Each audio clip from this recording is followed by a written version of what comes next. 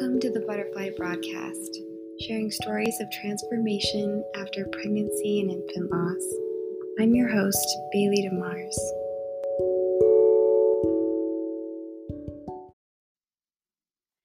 Hello, Corina. Welcome to the Butterfly Broadcast. Thank you so much for joining us. Thank you for having me on. So excited to have you. So, I know a lot about you, but please tell our listeners a couple interesting things about yourself. I would say probably the most interesting is right now. So my husband's military and he's been gone for, we're almost at our year mark and we've still got about 6 to 7 more months to go. So been single parenting for the last year and we're just hoping he's home by Christmas. And then, and the other interesting thing, so I'm kind of in my dream job right now, but if I couldn't be doing what I'm doing, I'm a personal trainer, I would 100% go into medicine as either ER or trauma or a flight nurse, something like that. Okay, so you're interested in the thrill of Yes. adrenaline rush. That's awesome. Okay, well, tell me a little bit about your family now, knowing that your husband is away. Yeah, so we our 7-year anniversary is next week on the 18th. So we've been married 7 years coming up on, and we met. He was my supervisor over my internship when I was doing EMT at UVU. That's kind of how we met. We hit it off really fast. We met, and within a few weeks, we were dating each other, and a few months later, engaged and married less than a year after that. So we've been, kind of fast, but when you know, you know. Neither of us actually really were eager to start a family right away. We both wanted to take a couple of years. I was in the thick of school. My husband had just finished school and was in the thick of trying to get a career started. And we knew that we would struggle with infertility. And I had been diagnosed with endometriosis, and most of my doctors had given me a less than 1% chance of ever having babies on my own. So February of 2017, we went in to start the process of doing fertility work. And step 1 was to go off birth control and wait 3 months and then have surgery, and went off birth control in the middle of my paramedic school. And 6 weeks later, I was 6 weeks pregnant. So we had our first, we found out we got pregnant with our first before we were even married a year. And he's now 5. And then after that, when he was 1 is when we started kind of talking about maybe trying for a second baby, because we knew there was the possibility of still struggling with infertility. And so when he was about 1, we started to try. We went off birth control and then struggled with infertility the second time. And about a year into trying to get pregnant, we went to doctors, and my doctor knew that we needed surgery again to remove the endometriosis, but my insurance refused to pay for it until I did 2 cycles of Clomid. So he did a cycle of Clomid, and he goes, "It's not going to work. It's not ovulation issue." So he was very unoptimistic about any result, but did a cycle of Clomid and found that I was pregnant.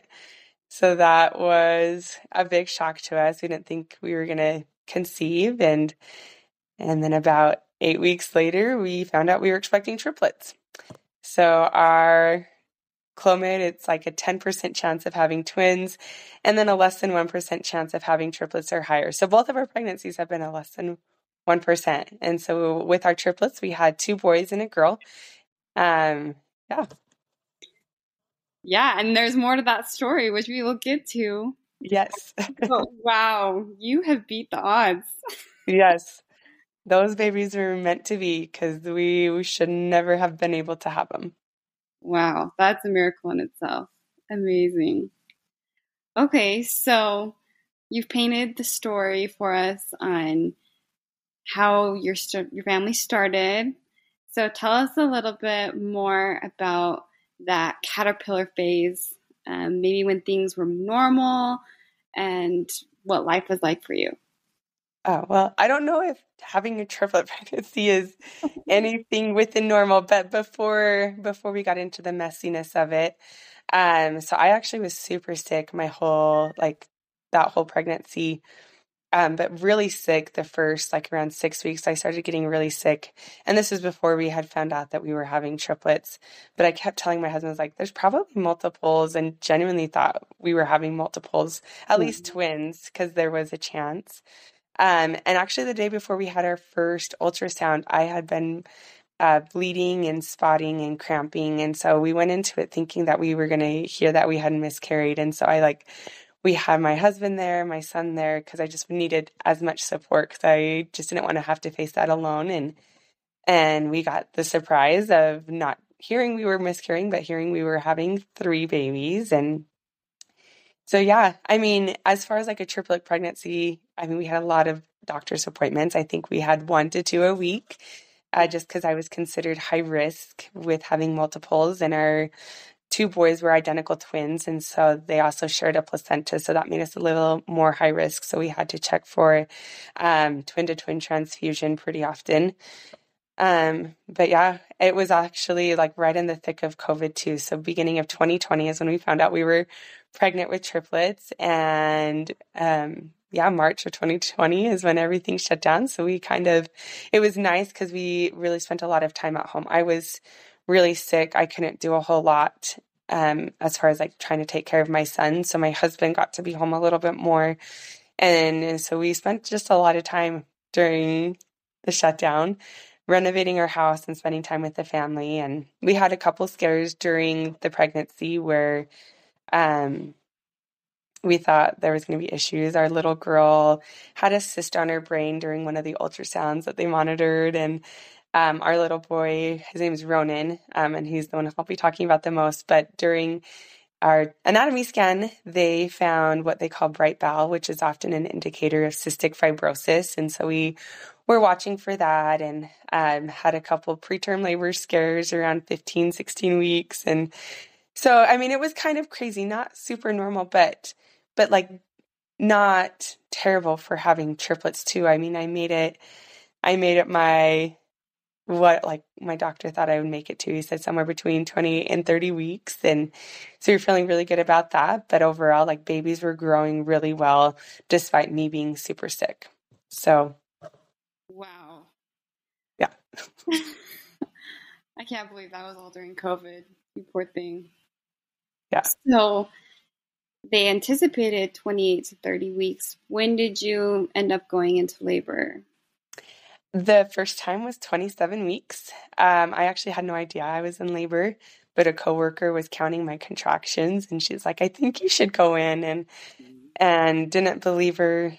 So actually like spent like 2 to 3 hours like picking up groceries and taking a shower before heading to the hospital. And when we got there, I was contracting a minute apart. And so I actually spent a week in the hospital trying to stop labor. But that's when they gave me steroid injections just in case our babies came. But my contractions slowed down. And so I made it another 3 weeks at home on bed rest. And then we delivered at 30 weeks.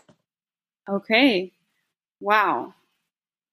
So what did that look like after you delivered? It was honestly really good. So, I mean, we knew that I would be having a C-section.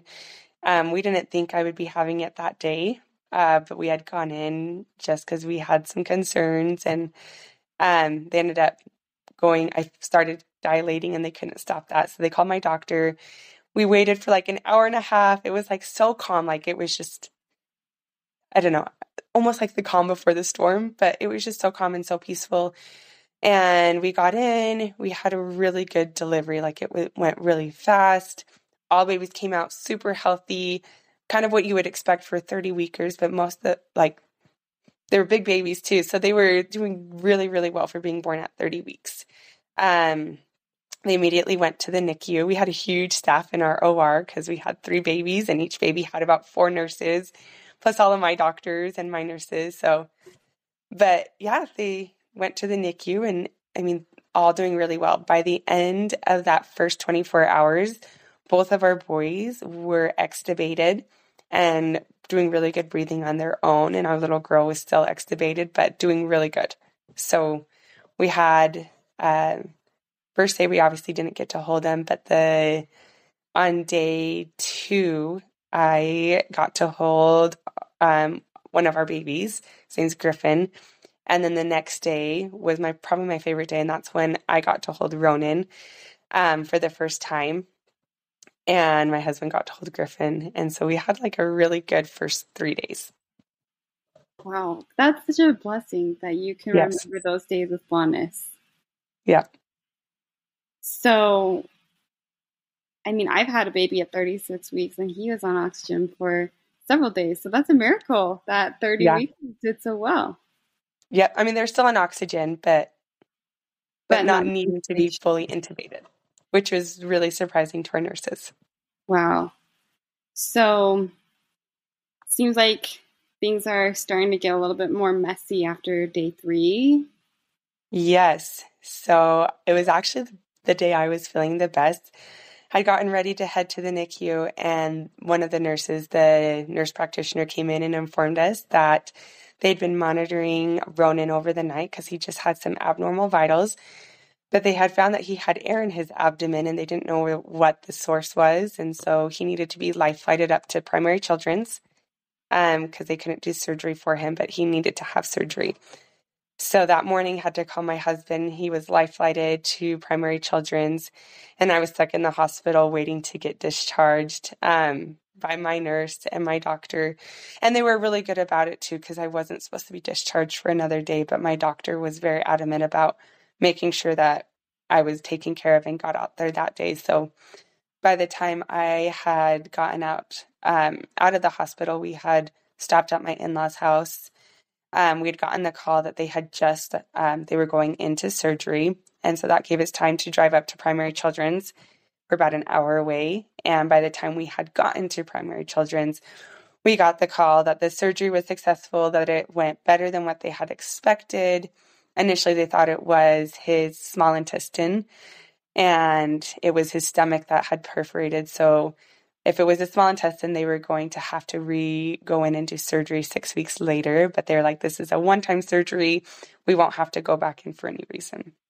They were really optimistic after getting that call that he was doing really well. He was stable. And as soon as we got upstairs, we'd be able to immediately go see him.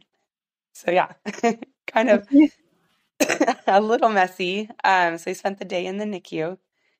And at any point, if you want to ask questions, feel free. But yeah, we spent the night, most of the night in the NICU after he was recovering. They were a little bit concerned that he wasn't coming off of the pain medication like they wanted to. He was having a little bit more difficulty breathing. But they also were like, he's a really premature baby, and this can be typical. So they're like, don't worry. He looks really great other than that. So then the next day, I was feeling really sore from C-section, and we had run Right? through the hospital trying to like get to our baby, just panicked. So I had stayed home the next day, but my husband went up to Primary Children's and spent the night with him there after work. And he looked a little bit more swollen, but again, they weren't super concerned about anything, but they were still just monitoring him. And then the next day I was heading up. I had gone over to I had been at the NICU earlier with my other two, and I was getting ready to head up to Primary Children's and at my in-laws' house. And that's when we got the call. Sorry. But that's when the doctor called and let us know that he wasn't doing very good, that they were bagging him, and they said we needed to immediately get up there because they didn't know if he was going to make it before we got up there. And hardest call to have to give to my husband because he couldn't be on the line, but having to call my husband and let him know that he needed to leave work because our baby, we may not be able to make it to say goodbye to him. And I don't really remember much of what happened. I remember sitting there. My mother-in-law came up to me because I just was sitting there staring, and that's when I let her know, and she made sure to get my father-in-law. We didn't have any gas in our car from traveling so much, so they like lent us their car to drive up there. And I think that was the longest hour drive of my whole life, just like praying and begging that by the time we got to the hospital, he would still be alive, that we could say goodbye. And and like hold him, because worst thing you could think of is your baby dying and you're not being there to hold him or to say goodbye. But we got to the hospital, and by some miracle, he had stabilized again. His oxygen he was like in the 30s when he had called, and his oxygens were back up into the 90s, which was a huge miracle for us. When we got there, and sorry, I don't know if this is even articulating well, but I think we both went into it with so much hope and optimism that we weren't going to experience child loss, because, I mean, that's something we'd heard of, but you never expect it to happen to you. You never think you're going to be involved in that. And I think we became really optimistic at the fact that he was doing so well, that he was breathing on his own for the most part again, but he was still critical. His doctor had let us know he was the sickest baby in the NICU, and that was saying a lot because there was a lot of sick babies up at Primary Children's. But no one really discussed with us that, like, what his odds were, which is understandable, but no one really prepared us that we were going to be losing our boy. And my husband and I, for the most part, sat by his bedside all through the night. There was one point that I left to go pump and take a nap because when we got to the hospital, we literally ran through the hospital. And my adrenaline had started to wear off a bit, to the point like my C-section was hurting and I was really feeling it. So I went and laid down for a couple hours, and my husband came and got me, and we traded off, and I went and sat with our baby. And it was like 3, 4 in the morning. He just started to desat again. They had his ventilator up to the highest settings. They couldn't do anything more there. They came in and did an ultrasound of his heart and let us know he was in heart failure. And by 6 in the morning, we had to make the decision to perform any more life-saving measures or to take him into a room and just hold him as he passed away. And we both were in medicine. We both knew what his odds were, and the quality of life he would have had if we tried to do anything else. So we took him into a room and held him for over an hour before he passed away in our arms. And then we got to spend the rest of the day just holding him, and they made sure to get molds for us. But yeah, that was, I think, the most unexpected thing. We had a lot of family who, again, became really optimistic, and I think the second hardest call I ever had to make was to my 2.5-year-old who wanted nothing more than to be a big brother. He was so excited to have these triplets, but we had to call him, let him know that his baby brother had died.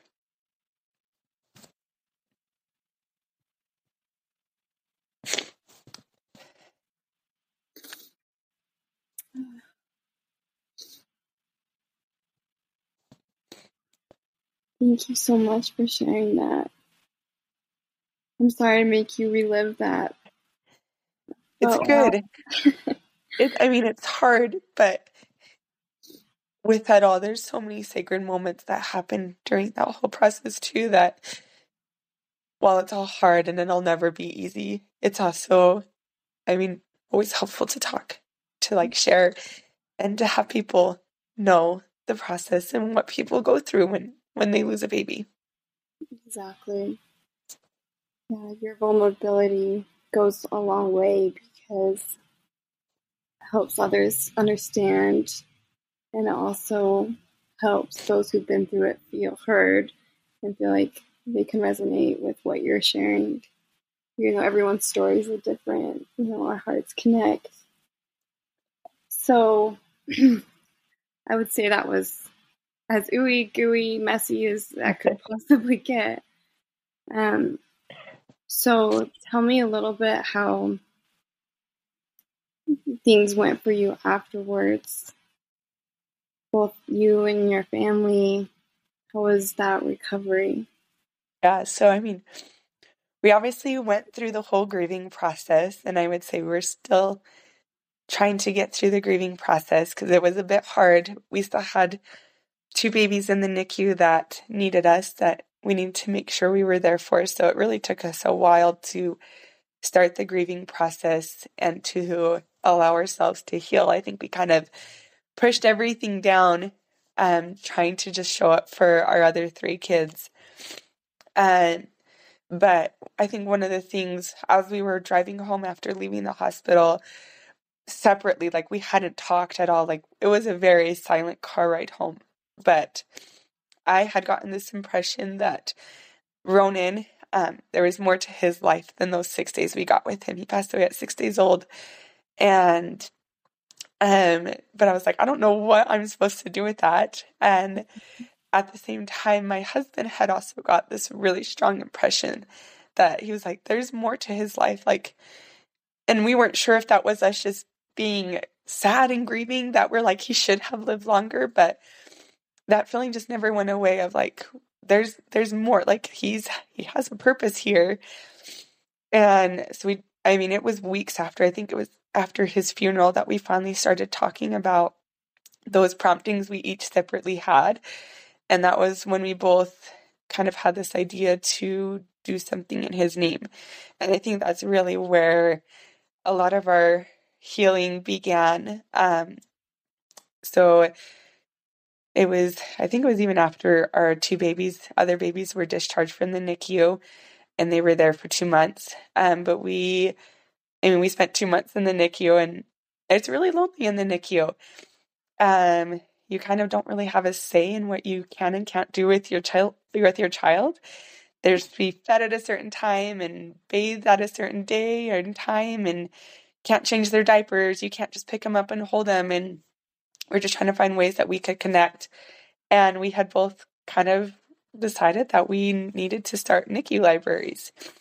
So that's where a lot of like our healing came from, was finding this purpose for him, to help other families. So we started with the hospital that we delivered our babies at, which was Timpanogos Hospital, and they were so receptive. I think they probably undermined a lot of upper management to get these NICU libraries started for us. But I would say that's 100% where our healing started, was knowing that we had something to continue Ronan's name in, and that would serve and help other people, because we knew what it was like to be in the NICU, and whether you're there for like a day or for a week, or it's hard and it's lonely and you just want to find a way to connect. So we decided to start these NICU libraries, and that's where a lot of like our focus went to over the past several months,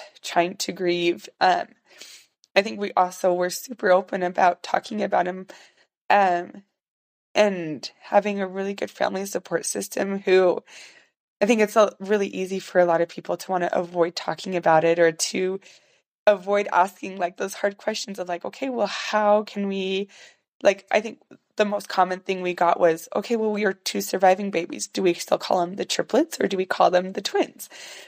And so having our family being so open with those questions really helped us along in our journey, and having friends and family too who were willing to ask the hard questions, who were willing to just show up for us. Because I think that's another thing when you're grieving, you don't know what you really want. And if you were to ask me what I needed at the time, only thing I could tell you is I needed my son to be with me. I needed to not gone through that loss, which couldn't have been undone. And so trying to figure out what I needed was impossible. So having people show up for us, in whatever way that they felt prompted or inspired, was really helpful. But yeah, that's kind of, I think that's like been the biggest healing, is like knowing that we could put our grief into something healing. And then also just like, I think one of the biggest changes in me through that whole process, and I can't really speak for my husband, but I think for him as well is you really you learn to realize that there's no guarantees. Like you aren't exempt from bad things happening in your life. And I think it put more of a focus on really trying to like build relationships with people and do the things that we both enjoyed, finding joy in careers, which again is why my husband's gone for the next 7 months and why he's been gone for the last year is um he wanted to do something and there's no guarantee what tomorrow will bring. And if there's something that can bring joy and happiness, then it's worth it to go for it because again, you're not guaranteed, you're not exempt from bad things and this is literally the life you get and it should be enjoyed and even through the hard, like you should still be able to find joy and happiness in those things. I couldn't have said it better myself. I think that new perspective is definitely what you take away from a tragedy. And Yeah. Like you said, you wish you had your son with you so you didn't have to learn that lesson. I could have gained a perspective in a different way. But this is how you were supposed to learn this lesson. And you're a changed person, like you said. You're not the same Corina in 2020 that, didn't even imagine you could lose a child. But now here you are. And I personally have seen your growth, or not, I haven't seen the whole transformation, but I've seen the person that you are right now. And it's more than impressive in that you're a single mom to those 4 kids. You're still parenting Ronan in his own way. And I just think, wow, you're amazing. So if you mentioned that people acting on their inspiration to help you and show up was one of the most helpful things for you. What other advice would you have for a parent going through I think I say this a lot, and I think a lot of parents do, but I think the biggest thing is saying their names. I think we want to alleviate any pain or hurt that's caused by bringing up that loss, but the pain is always there. And anytime anyone asks me about Ronan, honestly is one of the highlights of my day. I love being able to share about this little miracle boy who is literally changing people's lives. We're in 2 different NICU libraries right now and getting ready to start a 3rd, but we've had the opportunity to meet some of the families who's been able to be impacted by it. And he really is having a purpose here and being able to like talk about him and share him. He's still my baby. And I mean, one of my favorite quotes is, a mother's instinct is to protect their children's, but a grieving mother's instinct is to protect their child's memory. And so letting us have a space to be able to talk about our babies, talk about the pregnancy, the loss, the good things, the bad things. That's honestly, I think if you can't give much, giving of your time and your ear to just sit and listen to us talk about those babies, but also just you feel those promptings instead of like waiting to be told what to do. Because as a grieving parent, I didn't want to have to make any decisions. Most days I didn't want to get out of bed, let alone have to decide who's going to bring me dinner or what I needed in that moment, but just acting on those promptings, because promptings aren't just coincidental. If you feel a prompting that you need to go bring dinner or bring a treat, like sometimes it's just something small that you need to be remembered, or maybe it's, this mom is struggling. She can't even put a meal on the table for her family. I need to bring a meal, Mm-hmm. And so usually the promptings or the things we received were what we needed in that day, whether it was a meal because we weren't in a position to want to cook or had food in the house because we hadn't gone grocery shopping, or sometimes it was just a flower and a note just letting us know we were being thought of during the times we were feeling the most lonely, because regardless of how many people you have surrounding you during your loss, you feel really lonely, you feel really isolated, and it's really hard. So, Well, thank you so much. I think that you nailed it on the head, that people want to help, but they just don't know how. So just acting and not waiting for you to say something or approve of something, because any good, intention will hopefully be received well. So thank you for sharing that. Any last thoughts you want to share? no, I mean, I feel like, I don't know. I would say be kind and receptive. Just be kind and receptive to those going through loss, or maybe even without knowing what they're going through, just being kind and receptive to people, because you could look at someone and not know their whole story, not know everything that they've been to get there. But just most people have been through a lot, and I think especially when it comes to like miscarriage and child loss, it's not something that's talked about a lot, because it's uncomfortable. But being kind and receptive, and also being willing to sit in the discomfort with those as well. That was beautifully said.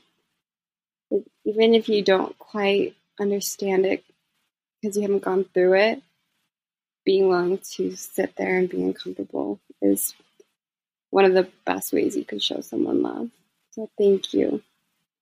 Well, thank you so much for joining us, Corina. And honestly, I'm just going to edit myself out because you said everything so beautifully. But seriously, like, I'm so excited. If it's okay, I'm going to use your episode first because Yeah. you just nailed it. And you're the perfect example of a butterfly. Like, even though everything isn't like rainbows and butterflies for you right now because of the situation, and your life isn't better for having lost Ronan, but you've found beauty in his honor. And I really love that. You were the perfect example. And even though you don't always feel like it, I know, like, I have been like a single mom for a week, and I do this like once a month, and I feel so sorry for myself, but I didn't realize your husband was gone for so much time. Yep. I don't know how to So do we're like over halfway. that. So Wow. Okay, well, sounds like your kids should come over to my house and play. they would love it. Just be prepared for messes, because they're good at that. Well, my house is a mess right now too. So okay. Well, I'll let you go catch up on your chores and hopefully some sleep. But I'm so excited to edit this and get it out. You're amazing, and thank you so much. You're really, Thanks. really good at explaining your story. So I just hope it comes through, because my voice is still so shot. oh, you poor thing. And Those making microphones. crying makes it so much No, you worse. did such a good job. Like, I'm just speechless because I don't even know what to say after you so eloquently said everything. So I'm just gonna edit myself out so everyone can hear No, you. But no. thank you again. You're amazing, and I am just going to be thinking of you and Ronan all night. So thank you. Thanks, Bailey. I'm so excited for you to do this. Okay. I'll let you know when it's posted. Okay, sounds great. Thank you. Thank you so much. Have a good night. You too. Bye. Speaking of transformations, this podcast is brought to you by perhaps the most transformative product that exists for your skin, Promycin, an acne treatment that actually works and fast. My cute husband has had acne since he was a teenager, and this summer he used Promycin, and for the first time ever, his black was clear. I'm not kidding. I saw a difference after one use, and 5 days later, the acne was gone. Promycin comes from the Cara Poloni skincare line, and I love and use all of her products, including microneedle powder cleanser, nano silver spray, healing facial serum, hydrating kiss mist spray, and their lip balm. My favorite part is that every ingredient is natural and supplied by the wholesaler Bulk Naturals. So get your skin transformation started at carapoloni.com or simply just Google Promycin.